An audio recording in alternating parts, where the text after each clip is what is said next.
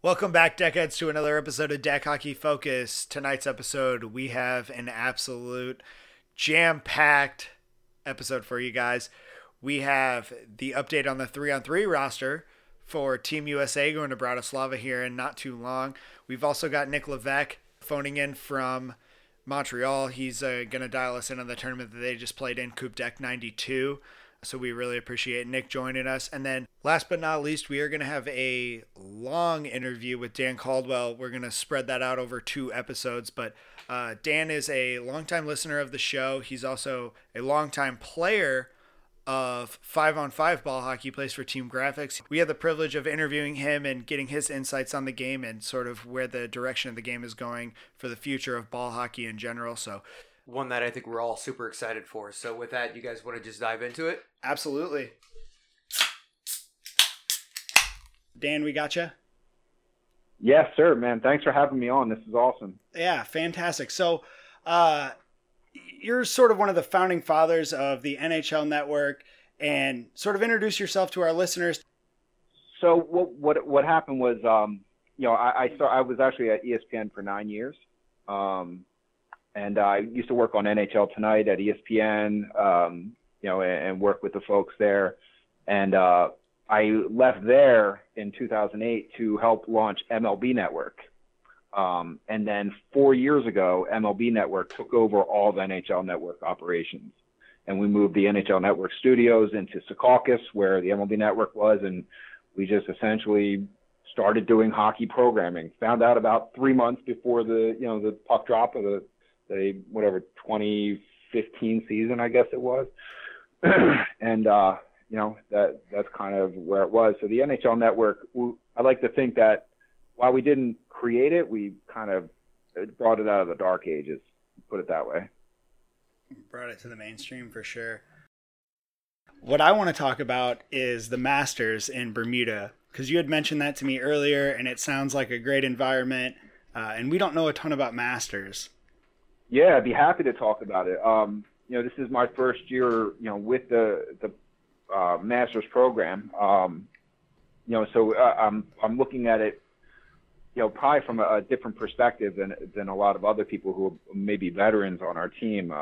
It's just sort of enjoying the process, but it's been a little bit of an eye-opening experience, and the whole idea of team building, and I've always had a different perspective. I believe winning breeds chemistry, not the other way around. I've always just cling to that. I'm not a rah-rah guy. I don't love the speeches. I believe people should be self-motivated. And if you're not motivated by the time you step out in the rink, I don't see how a coach telling you to run or, back check is really going to help you. But, I've been proven wrong on some of these instances. And we have our Masters club team. There's 2 USA teams. And, honestly, after our first camp, I was a little skeptical about how we would do out there. We seemed like a bunch of players, not necessarily a team. But they got us together, pretty much once a month for like 10 straight months. And what ended up happening is we kind of bonded, and there is, without us actually having played in this tournament yet, there's actual chemistry on the team. Like, people genuinely like each other. Like, I feel like, not to sound corny, because I hate sounding corny, but like, they feel like they're brothers right now. You're going to war with your boys. Yeah, and like, I told my wife this the other day. Like, the worst part about this whole experience of the, preparing to go to Bermuda and meeting all these new guys and becoming a team with them is that it's going to be over someday. That's the one thing I dread, when there's not another camp. And I never thought I would go through it again, because I have 3 kids in diapers right now. But now, like, I look at it, I'm like, man, you know what? If I can go in 2020, and I'm definitely going to try. It's been pretty cool. So I don't know. We may go out there and lose every game by 10 goals, but I don't think so. Like, I think we're going to be a tough out. Now, there's 2 USA teams. I'm on the club team. If you're like a certain tier of a country, I'm not exactly sure how that works. You're allowed to send 2 teams. So, Canada has 2 teams. Slovakia has 2 teams. The rest of them seem to have just 1 team. the other USA team, they're very good. Like they're gold medal contenders, and we play with and against those guys through local tournaments and leagues, all the time. So I'm very familiar with them. They have a real good chance of taking home gold. Us, I think we're going to surprise some people out there. I really do. And I think that, the sum of our parts is better than I thought it would be, and there's something to be said about a team that actually plays for each other. And we'll see what happens when we get out there. It's a different environment out there. It's an outdoor tournament. I know we play a lot of outdoor tournaments, but in the Worlds, you typically play indoors. It's a smaller rink. It's right on the water. We're going to have to deal with a lot of sun. When it rains, there's not as much drainage on the rink, from what I understand. So it could get a little messy out there. So there's the natural elements that you're just going to have to deal with. So it's going to be just an interesting experience altogether. But man, I look. We have our first game of the tournament. We start the tournament. We have our very first game against Austria on Tuesday night, September 25th. And you know what? I just can't wait to get out there. I don't know how I'm gonna feel. You know what I mean? I don't know. Am I gonna be nervous? I don't think I'm the type. Then again, I've never played with USA on my jersey before. Well, yeah, and I think honestly the worst thing that comes out of this is you get the experience of playing for Team USA. If you lose every game, you can still come home and be like, Team USA, I have the jersey. Yeah, and there's some validation in that. And and early on, the captain said, if you're here just for the validation, then you're here for the wrong reasons. And I believe in that too. Absolutely. That's not what this is about, but does it exist in some form? I'm not the best tournament player by any means. I'm probably the most average player you guys have ever had on. I'm an A player, yeah, but I'm a role player. I'm third line center for our club team, and we're competitive, but I play my role. I'm veteran stability, and I can run a little bit, I can shoot a little bit. I try not to make the mental mistakes and try to be outsmart the opponent a little bit, but to get to this, if there's a fringe benefit, there is some sort of validation to getting to do that, and at the twilight of my hockey career, which is pretty cool. There was a point in time where I didn't know if I could do it. It's a lot of time away from the kids. But my wife was like, nah, you've got to see this through. You're always going to regret it if you don't play. That's awesome. Well, it's good to have that kind of support. No. But so I'm thinking here, we might be able to help. What size shoe do you wear? Me? I wear an 11. You wear an 11? All right. Let's ship him a pair of shoes. We're going to figure that out for you. We've got your back. Yeah, there's a solution out here in Iowa, what we call rain shoes. And it's pretty much a Formula One tire melted to the bottom of your shoe, and in rain, it makes it... You're like Spider-Man. You can run up the boards if you want to. Not even kidding. Are they like the galoshes that you just slide over your sneakers? No, they're it's actually a tire-based rubber that gets molded and melted to the bottom of your shoes. No, they're amazing. They're incredible. You're not allowed on our team anymore, so we have kind of a franchise system here with our local franchise that we then take into tournaments and things like that. But you're not allowed on the team if you don't have rain shoes, because if you have rain shoes and it's night and day, the other team doesn't, you're still playing in the dry. It feels like you're playing in the dry weather. I mean, there's no slip, there's no give, you're just business as usual, and the other team's sliding all around. They have to be conservative. Yeah. Honestly, we'll send you a pair of shoes. Yeah. No joke. Email the address. Dude, that sounds awesome. Yeah, we'll get you a pair of shoes. Send us an email with your address, and we'll get those over to you. Awesome. But so representing Team USA in Bermuda coming up, but diving back into your history, I know you don't come from a specific hockey background, like some people might assume if you're playing at a high level. What kind of got you into the sport, and how did it all kick off, and what got you addicted in the first place? So, the whole, I think my story is a little different in one aspect, is that I never played ice. I never played roller. None of my, like, I have two brothers. Neither one of them were in the sports. My dad, he wasn't in the sports. So I was a sort of a, like just a little bit of an aberration, as far as interest in the family. And, I would just kind of play everything, and whether it be football or basketball. And then, when we were young, we just, we started playing street hockey, and you got the pipe netting, and you're in the street. It's kind of like all the pictures that you see that, the kids in the street, you move the net when the cars come. It's Wayne's World. Yeah. Yeah, it was absolutely like Wayne's World. Still, you remember the movie Clerks? Oh, yeah. Oh, when they're playing hockey on the roof, it's still one of my favorite scenes.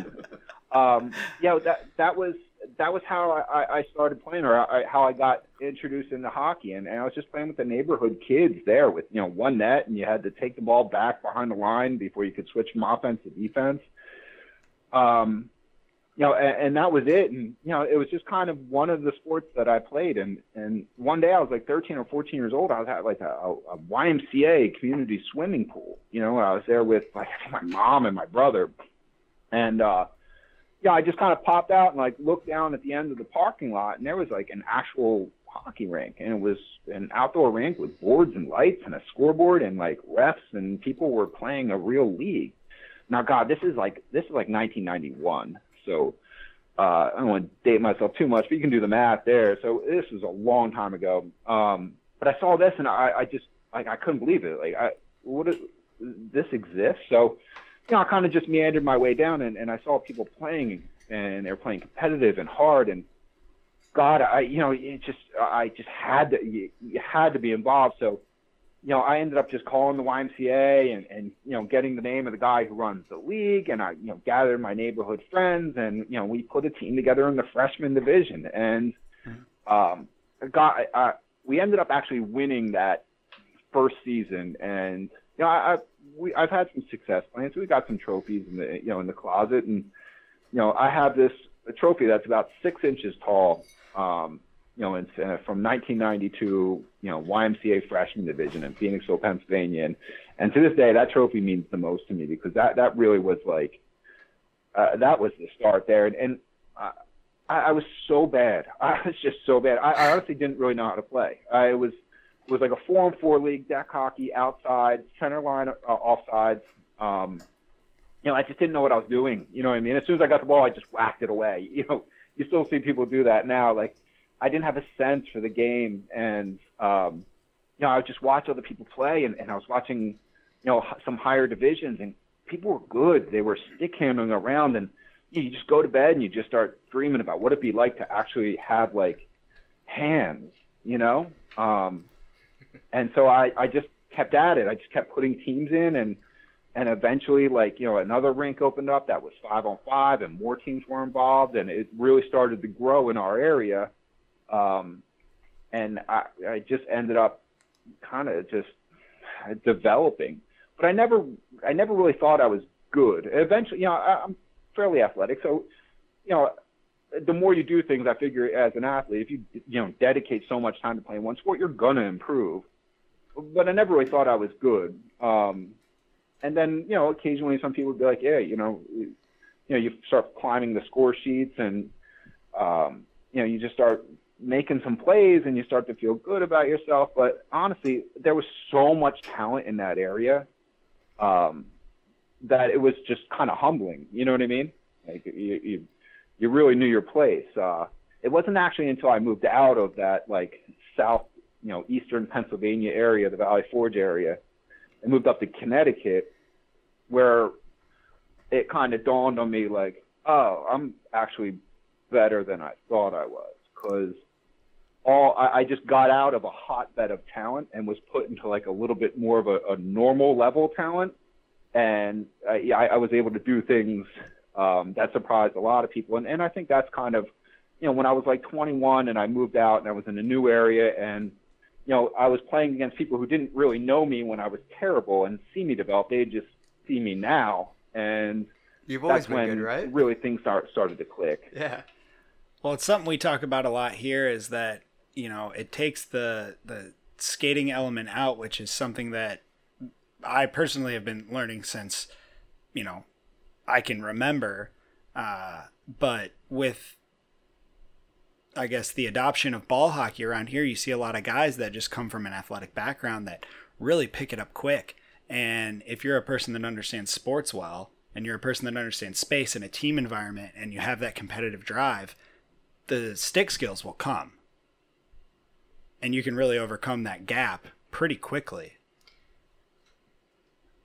No, and a lot of it is, we're all hockey fans. We're all watching NHL games. You know what I mean? We're all seeing the highlight reels, and you just adopt moves that you see on TV or you see other people doing. And you're right. Like, you put the time in, and you're going to start picking up these skills. You're going to start feeling comfortable with the ball on your stick. And what makes, one of the things that really separates the average players from the good players is the comfort with the ball on your stick, the not panicking, to have it just comfortably rest there, and to be able to play with your head up.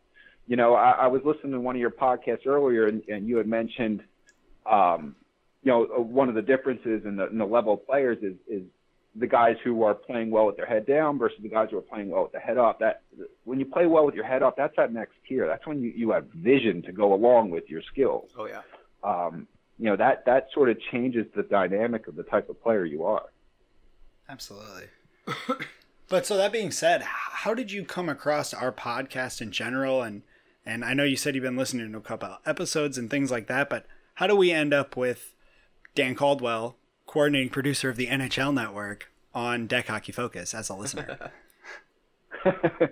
Well, it's funny because I was seeing, Corey had sent out a few posts about, the guys are going to Iowa. I mean, I didn't know they played ball hockey in Iowa. I think, that it's fair to say a lot of people, out east didn't know you had this. So, of course, I'm interested. So we dabble. I go, I look online and all of a sudden I see the games, they're streaming, and I was just fascinated. The 3-on-3 game, I played some 3-on-3, but it's not like what you guys do. I'd love to talk about the differences between 3-on-3 and 5-on-5, because what I'm seeing is, there's definitely some similarities, but the differences are pretty stark too. But so I started watching that, and I was just amazed at how good these players were. How 3-on-3 was a specific style of ball hockey that they were playing. I just hadn't seen that, and then I saw Corey do a post game with you guys. You guys had an interview, and he started talking a little bit about what the gods do, and by just doing that, just out of natural curiosity, I started digging in a little more and just kind of checking out one of your podcasts here and there, and then Corey had suggested that it would be be cool that maybe we kind of talk a little bit about the sport, and sort of how I got sort of playing with what you guys are doing out there. So that's really I thank Corey Hirsch for that. He's the one who kind of connected us.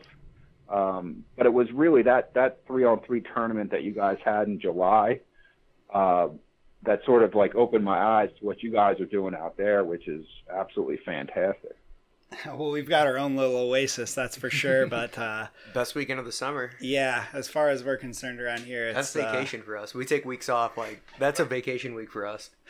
No, we love it. But I think the main difference between the 5s and the 3s, and I think that they have a lot to learn from each other, because I've always been taught that the game is a segment of 3s. Not to get into the X's and O's too much, but really you've always got you've got your carry option, and then you've got your left and your right and your shot, and those are your 3 options. And even when you're looking at a cycle, you've got your guy in front of the net, you've got your guy carrying the puck, and then you've got your relief. And that's what the 3-on-3 game is, distilled version of that. And I think the cool thing about 5s is that it works in the typical 5s that you see from hockey, and you get a lot more space and a lot more to work with, and it really makes for a very, very interesting game. No, absolutely, and I think that's what we might see happen this weekend with the Burroughs Cup, with Corey and the Pittsburgh Gods marrying up with Pat and Nick on that 3-on-3 game. And Pittsburgh, obviously, once they adjusted this summer, they figured it out, and they're awesome. Oh, they picked it up. You could tell there was a bit of a learning curve with them, but they're so hockey literate that the learning curve was minute. Yeah. I mean, those guys are very skilled. So, and now bringing Pat and Nick on board with them, like that education process, it's just going to accelerate. And I think Pittsburgh's going to do some good things here in the Burroughs Cup. Well, I hope so. It's nice to see. First of all, like the Gods are one of the more intelligent teams that you're going to face in the tournament circuit. They've had just so much success, and a lot of it comes from Corey's coaching and the ability of those players to buy into the system, and to buy into the program and how he wants them to play. It's they have everybody on board with with that style of play and with that mentality, and that has served them well. And I know that they had a little bit of trouble adjusting to the 3-on-3 Saturday, but watching their semifinal on Sunday, it seemed like they were right in the mix there against the Deckheads. Exactly. No, they adjusted well, and one of the things I remember like distinctly about the tournament is I was in one corner watching it, and then I had to go back to our little tent setup to do something else, like get prepared for our game or one of our other team's game. Mm-hmm. And as I'm walking past the bench, it was intermission, and Corey, I think he just cleared the board. I don't know how he got there, but he just ended up 6 feet away. High jumped it. Yeah, pretty much. And then I distinctly remember he's like, all right, boys, I'm not going to tell you started to figure it out. You have a lot to figure out, but you just figured it out. So go do it better. And it was like everybody was just zeroed in and dialed into that conversation. And that's all he had to say to him. Like that was because it's only 1 minute intermission. He had 15 seconds. That's all he said. And those guys, I think they came out and scored a goal in the first shift. Yeah. It was amazing. Yeah. Everybody's just like, yep, got it. Let's go. And then just water break out. It was impressive. One other thing I noticed, and correct me if I'm wrong, but and I'm not sure how much 5-on-5 you guys have watched, since that tournament. But man, you guys post up a lot. I noticed. There's a lot of back to the net with the defender right on top of you. Oh yeah, no, it boils down to only having 3 players out there. So that guy that call it your off wing, your center / right wing if you're on the left side, because they have to play 2 roles. They've got to create space. Yeah, and you've got to go. You got to go make it. It's the only way it works. Yeah, it's the physicality when one person has the ball, they're shielding it from the other person, trying to set up a play. The defender's just pounding on your back. Oh yeah. It's and there's not much to go. If you're lucky, you can kind of set them up and feel them, and then try to curl off them to get a shot. But also, the blocking of the shots by the defenders is it's a huge strategy in your game. I mean, it's a strategy in all hockey, but considering the size of the rink, if you have guys who are willing to actually block shots, smartly, they're going to take up that shooting lane. It's hard to get shots through to the net. Oh yeah. No, and we actually recruit players kind of based on it too. There's some guys that they specialize in it. If they're not going to go out, they're not going to get assists, they're not going to score goals, but they're going to be your second goalie. And they play a very strategic role, and there are guys here in Iowa that's what they do. And that's their job. Well, and limiting shots is so huge in the 3-on-3 game, just because the shots are so plentiful because the deck is so short. So I mean, when the way that I think about it is, imagine the blue line is now your center line. So the second you're across the center line in 3-on-3, I mean that you could snipe from there no problem. And sure. I mean, really, all the number one thing, and you see it with power plays. I think that's the number one difference between 5 and 3 is the way that a power play is structured. is in 3-on-3, the number one thing that we're trying to do is isolate a backdoor player. Think Alexander Ovechkin, think Steve Stamkos from that weak side dot for the one-timer to the backdoor. That is the 3-on-3. That is the play. That's how you score goals. That's how you draw it up. And I'm sure there's an element of that in 5-on-5, but in 5-on-5, we see guys screening the goalie. Yeah. And there's none of that in 3-on-3. In the successful, like the higher levels, you don't do that. The lower levels will do that because they've seen that in 5-on-5. But yeah, 3-on-3, there's no screening the goalie. It's all about pass. It's about creating the opportunity. Maybe you get that short side goal. And using the whole rink. Oh, yeah. The amount of times I saw them just reset the play and send it back down their own end. It was it's clear they were comfortable doing it. When 5-on-5, you wouldn't really think about that. At first, when I first watched it, I thought endurance would be the biggest difference. It's not. It's you're running just as much on the 3-on-3 as the 5-on-5. It's just the length that you're running is just different. But you factor in the amount of running you do on 3-on-3 with the physicality of it. And I think the physicality in 5-on-5 is the same as it is on 3-on-3. It's not like they're playing harder or more physical.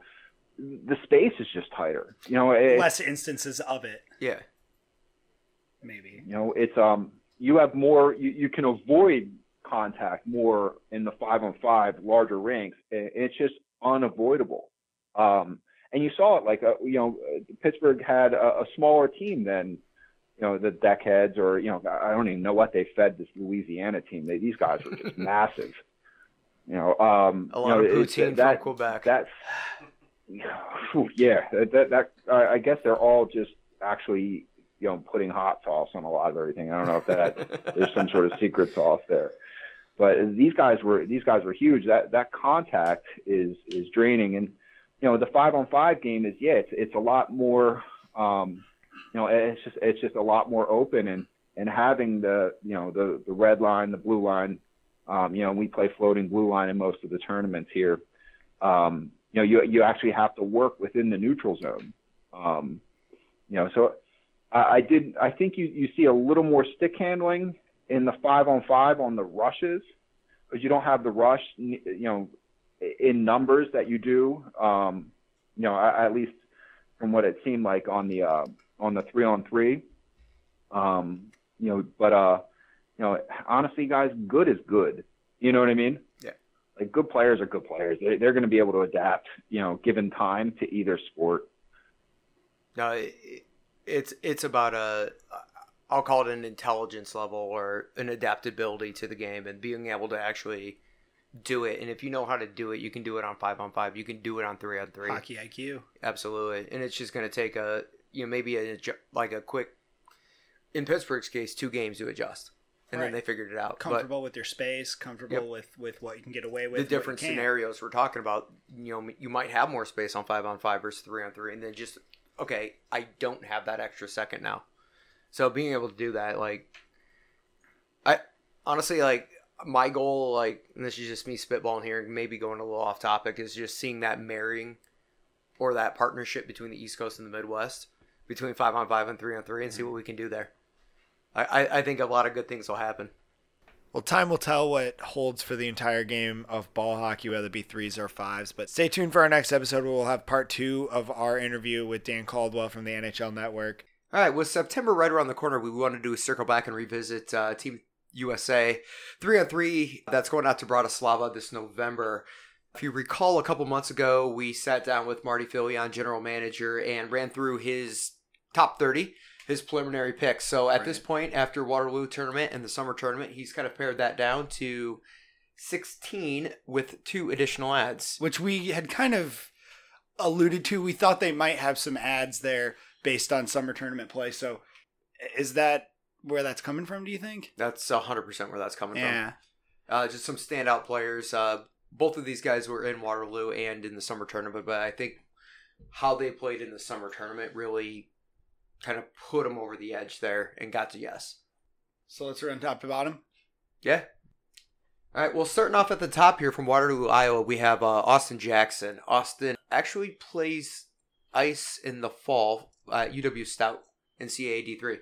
So he's a good player. We played against him a couple times, and outside of he's a good player, I can't say anything else other than he's actually really good. I know Marty's been working with him and his coach up at UW to figure out how they're going to get him out there, but I think it actually coincidentally falls at break time. All right. So that's going to be really nice for him. So there's an element to all of these names that's going to be a little bit of luck, a little bit of skill. A little bit, and I think next name here, Tyler Manicky, Waterloo, Iowa. Another guy that really had, I would say, banger of a summer tournament. He was playing on the Waterloo Assassins / Springfield, which they were a powerhouse. Way more than we had thought they were going to do coming in. They turned out to be a really good team, and he was a huge part of that. So I think that got a little nod there. Next two names on the list here, I don't think there's a lot of surprise. Nick and Pat. Obviously. Maybe. I mean, it is obvious, but it's the core of the team. So, I mean, obviously they're going to end up going, but they put up points. Yeah. I mean, that's probably your biggest threat going in. If I'm another team looking at this roster, they're showing up. So that's early who you have to plan for to beat the Deckheads, I think, is both Levex. Well, and if you remember the last World Cup, number one scorer. Nick was the number one scorer without even making they didn't even go to the finals. Yeah. That's crazy. He's only getting better. Yeah, for sure.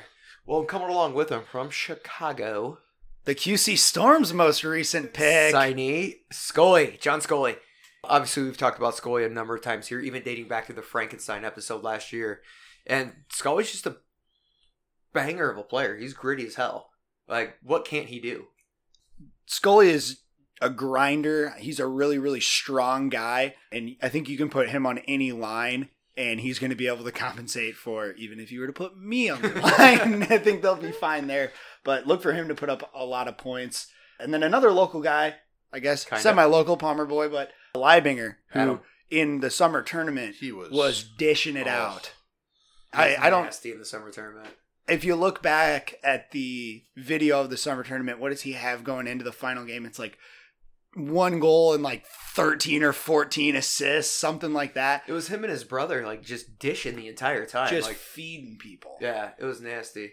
I think it's note his brother's not on this list only because he is playing pro, and he's actually going to be in Rapid City playing Get hockey. your priorities straight. I agree. Ditch that and come and represent your country. Absolutely. But speaking of representing the country here, we're leaving Iowa and Illinois. We're going way outside the Quad Cities out to Boston. So the Boston boys from the last team, Bobby Hauser, Corey Wilson, definitely on that short list. I believe, can't remember which one. Is it Hauser that's up in Quebec with them now? Or is it Corey Wilson? It is Corey Wilson. He's up there with the Deckheads right now, playing at the tournament with the Deckheads. So maybe that's a sign that they're taking him for sure. Maybe too early to call, but I think he's probably going to be a really strong ad. Definitely putting up some points this weekend, so look for him. Played on that Bobby top line with Nicky last tournament in Montreal. And if you're gonna lead in scoring, you need somebody to help you out. So hopefully they are going to keep their chemistry going there. Bringing it back home, Womack. I love Womack. Yeah, I do. Womack's just that turn it up kind of player, if that makes sense. You're not going to think a lot like watching him play or screw around when it doesn't really matter, but when it comes down in time to play, he's gonna come and play. He's another kind of board. He just mixes. Guy. Yeah, he mixes up with anybody. He gets in there. He's in the dirty areas, and he's strong in there. Penalty minutes. Yeah, we know what that translates to. We'll say he has an active stick. But he has a role to play. Blocks a lot of shots. Exactly. Blocks a ton of shots. He has a role to play. He knows what it is, and he solid at home D guy gets it done. Anybody want to take this next one? I'm best hands. Yeah, best hands on the list by far, and Danny Kahui. Jesus, absolutely. That he's a magician. There's not much else to say. His vision is incredible too. Just in the few times that I've seen him play, some of the passes that he pulls, he's feeding them through ridiculous gaps and things like that, and just the tightest little areas, and he just threads the needle, and it's very, very impressive to watch. I mean, he's somebody that really, really stands out. That's something you just can't teach. I feel like he's born with that. Mm-hmm. Absolutely. And coming back, circling back to a different style player, more like Womack, two local boys here. Davenport, Iowa, Nick Swisher, and Moline, Illinois, Bobby Cassette. Well, Swish, Bobby, and Womack were sort of that grind line. Yeah, they're the wine base this summer. My personal opinion here, I think of the three, Swish had the strongest tournament. Oh, he came to play. Absolutely. He really has a tournament gear that a lot of people don't have. Even some of the top players that might be more skilled. Swisher's the kind of guy that can find the next level. So I really hope to see him on this roster. He was sort of in my gray area when we first did this. Mm-hmm. And I think after the summer tournament, it clarified it for me too. Yep, like for me, it's a no-brainer. But keeping it local here. Perry Jacobs kind of taking it home. Perry, that solid D man. He's got that. We talk about that, the shot and snipe that he can bring, but he's solid defensive player. And then kind of piggybacking on that there, Charlie Gerace. In my opinion, Charlie Gerace is the best defensive player at Deck Hockey. In the last year, Charlie Gerace, who was already a good player, has now become a force to be reckoned with. He is big and strong. He's got a quick shot, and he's just a pure hockey. But he's a pure hockey player. Yeah, there's no other way for me to state that. He's definitely more of a. He plays that defensive game, and he's the best at it that we have locally here. He may be overshadowed by his two line mates on crew, which are Stone and Kramer. Yeah, but I think it needs to not be that way because he quarterbacks that line so well.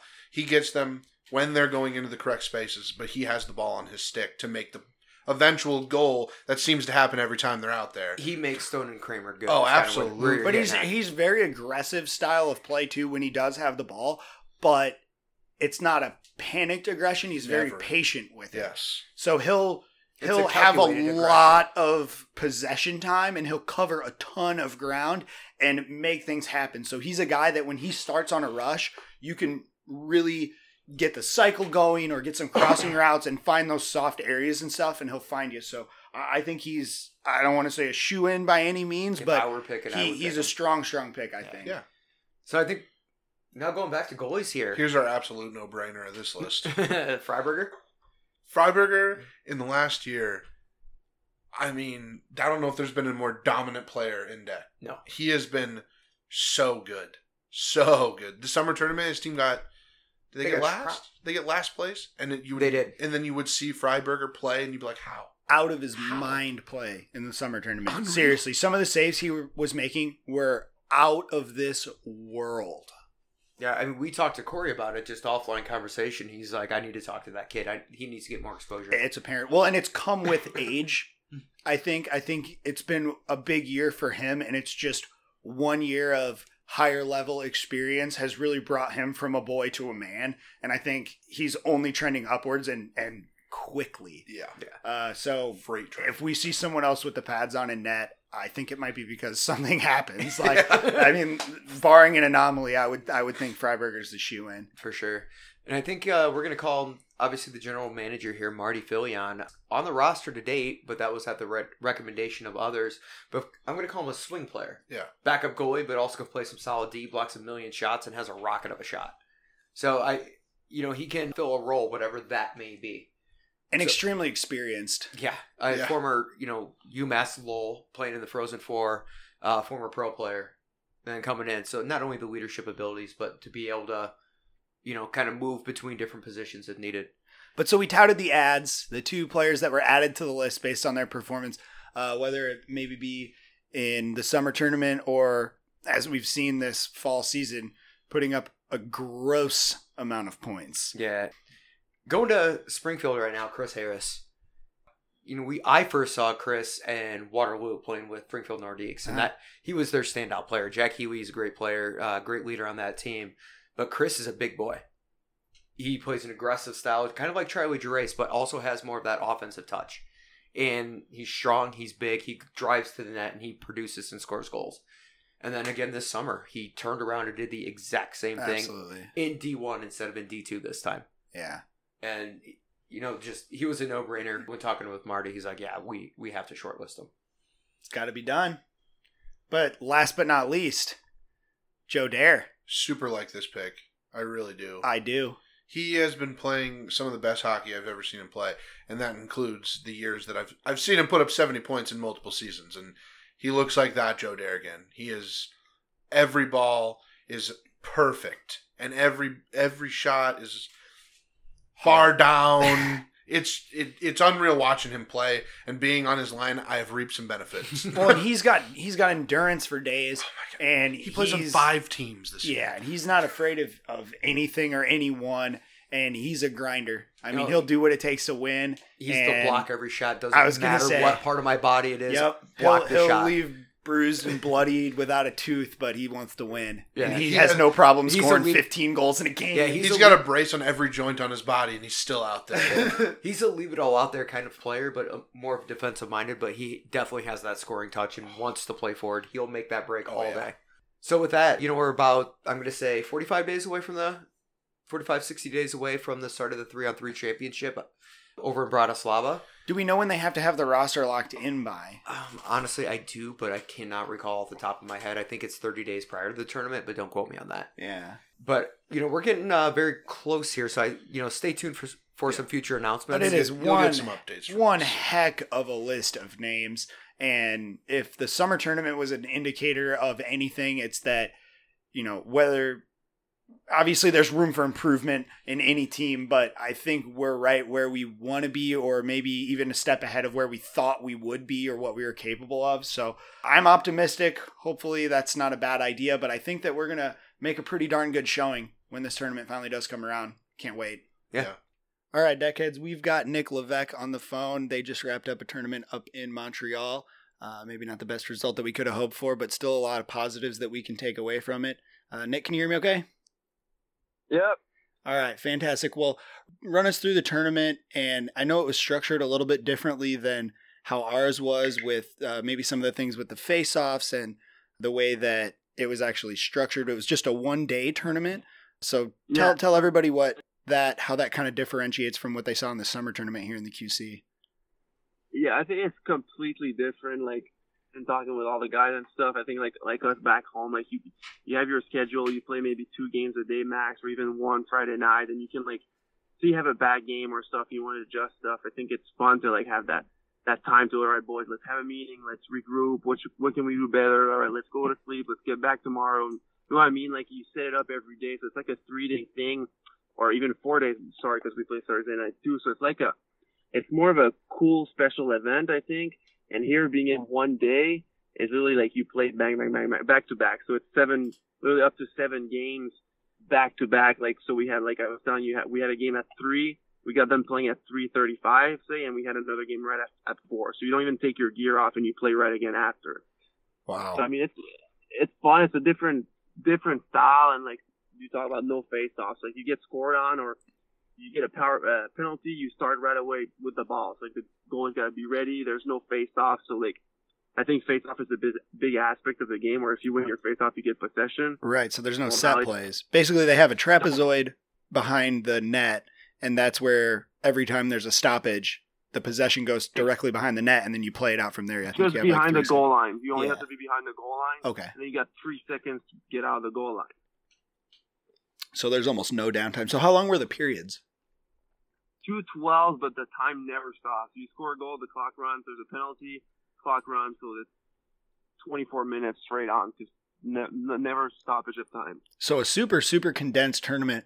With some of the players that are being looked at for Team USA, yourself, Pat, Freiberger, Scully, what were some of the lines looking like? How were people maybe adjusting to each other? Was there any good positive takeaways that we can get? Yeah, we had a rough. I mean, our first game we lost by 1 goal, 3-2 game. We could have won it. It could have been both ways, but we did. Like I was telling you, we had like a solid top 6 of like 6 D1 plus level guys that were easily that level, and then we kind of had to struggle to get our last 3 guys because of a couple of stuff that happened behind the scenes and stuff. So we kind of scrambled to get the last 3 guys. So the first 2 games, we kind of try to stack our top 2 lines with all offense and just like those 6 guys, and have a third line of just like don't get scored on. So that was the first game, 3-2, and then the second game, we just got smoked. We just didn't show up at all, didn't play. Then we kind of had a little team meeting after the second game, and we switched everything up, and we actually had a guy got hurt or sick or whatever, and he stopped playing, and then we did 5 forwards in 3D, and we're just rolling, and then we tied a game against the team that's in the finals right now that could potentially win it. So we tied that game. Oh, wow. Then we won the other game, and then we lost 7-5 to the other team that's in the finals. So. All right.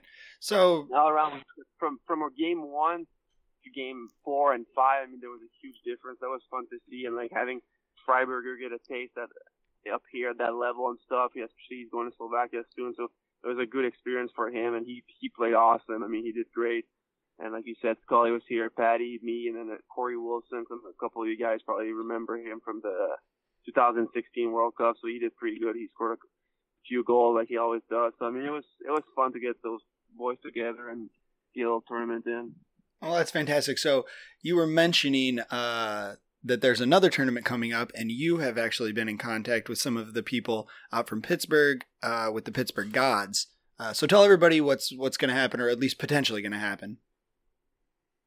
So there's two different organizations here, like kind of working against each other. Unfortunately, it's kind of sad for the sport here. They kind of just trying to kill the other tournament, right? So today we were at one, and now next Saturday is the other organization, which is going to be like a way bigger tournament, like double the teams, whatever. So it's going to be way bigger. It's going to be on live TV and all that stuff. So for context, how big was this tournament this weekend compared to our summer tournament as far as number of teams and, like we're and the talking environment? About, I don't think it was even comparable. Like we're talking with like Fry's been to both, Scully's been to both, Yannick's been to both. And I mean, the atmosphere is not even come close to what we had in Iowa. So that was a kind of the cool thing we took out of it. Like coming here, we're expecting like last year when we did that tournament, it was just crazy big, like 350 teams, 12 rinks. Like it was just unreal. Like people everywhere, like you couldn't even walk. And then this year with the split up of the two tournaments, it's unfortunate, like I said, but it was not even comparable to our tournament in Iowa. I mean, like the atmosphere was kind of down, and it was just kind of like it felt just like playing season games. Well, that's too bad to hear. But so for next weekend, this upcoming tournament, you've linked up with some of the guys from the Pittsburgh Gods, and you're thinking about potentially making an appearance there. So run us through how that kind of went down, or what we can expect. So yeah, so like our group guys, obviously with Yannick that comes every summer and stuff, we want to play together. But he's in Quebec all year, and we're up in the States. So he plays with the Red Light, which is like one of the top teams here. They won a lot of tournaments and stuff. They're one of the highest ranked team in the world.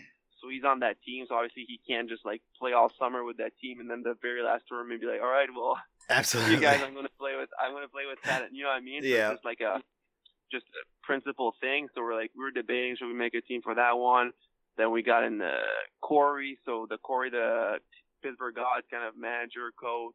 Yeah, Corey Hirsch. And also who's the Team USA 5-on-5 coach there too. So he reached. We've been talking since the Iowa tournament, Quad City National tournament. So, and he just reached out to us, hey, I have 2 rooms for you guys, you and Pat, if you want to join and play with us and stuff. And I think it will be a cool experience. You know, we play against them in Iowa, and then we can like join force a little bit and play a little tournament, and then kind of show, because they're from 5-on-5 too. So he's like, it would be nice for you guys to play with us, and we can learn more about the 3-on-3 game, right? So that's kind of his idea there too. So yeah, he's real big on expanding the game. So that's a good team to link up with there.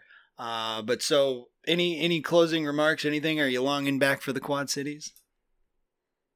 We'll be back in a week. Like I said, next Saturday we'll be back, and we're excited to be back already. I said, like playing today, you know, I mean, the atmosphere is just different. And like I was telling the boy, I mean, it was kind of sad at the part. Obviously not the outcome we wanted, but it was kind of cool to see that, wow, like we're playing deck in Iowa, and it's legit. I mean, like, it's the real deal up there. And even talking with the LeBlanc and Bedard, and they were like literally like, we're bringing a bus next year, we're bringing a D1 team again, we're bringing a D2 team, and we're bringing a D3 team all together in a bus. It's like, all right. It was just a great experience. I mean, it's just cool to see now that we're still young, we're still starting in the States, but to see that now we're bigger, as big, or like even on a higher margin than these Quebec tournaments that have been going on for so long, and they have so many players to choose from. So it's just really, really cool to see that. It's really like positive all the boys respect. That's crazy that we have that in Iowa. Absolutely. Well, we'll wrap it up here, but we do appreciate you guys going up there and representing the Quad Cities, representing the Deckheads, representing Team USA, for lack of a better term.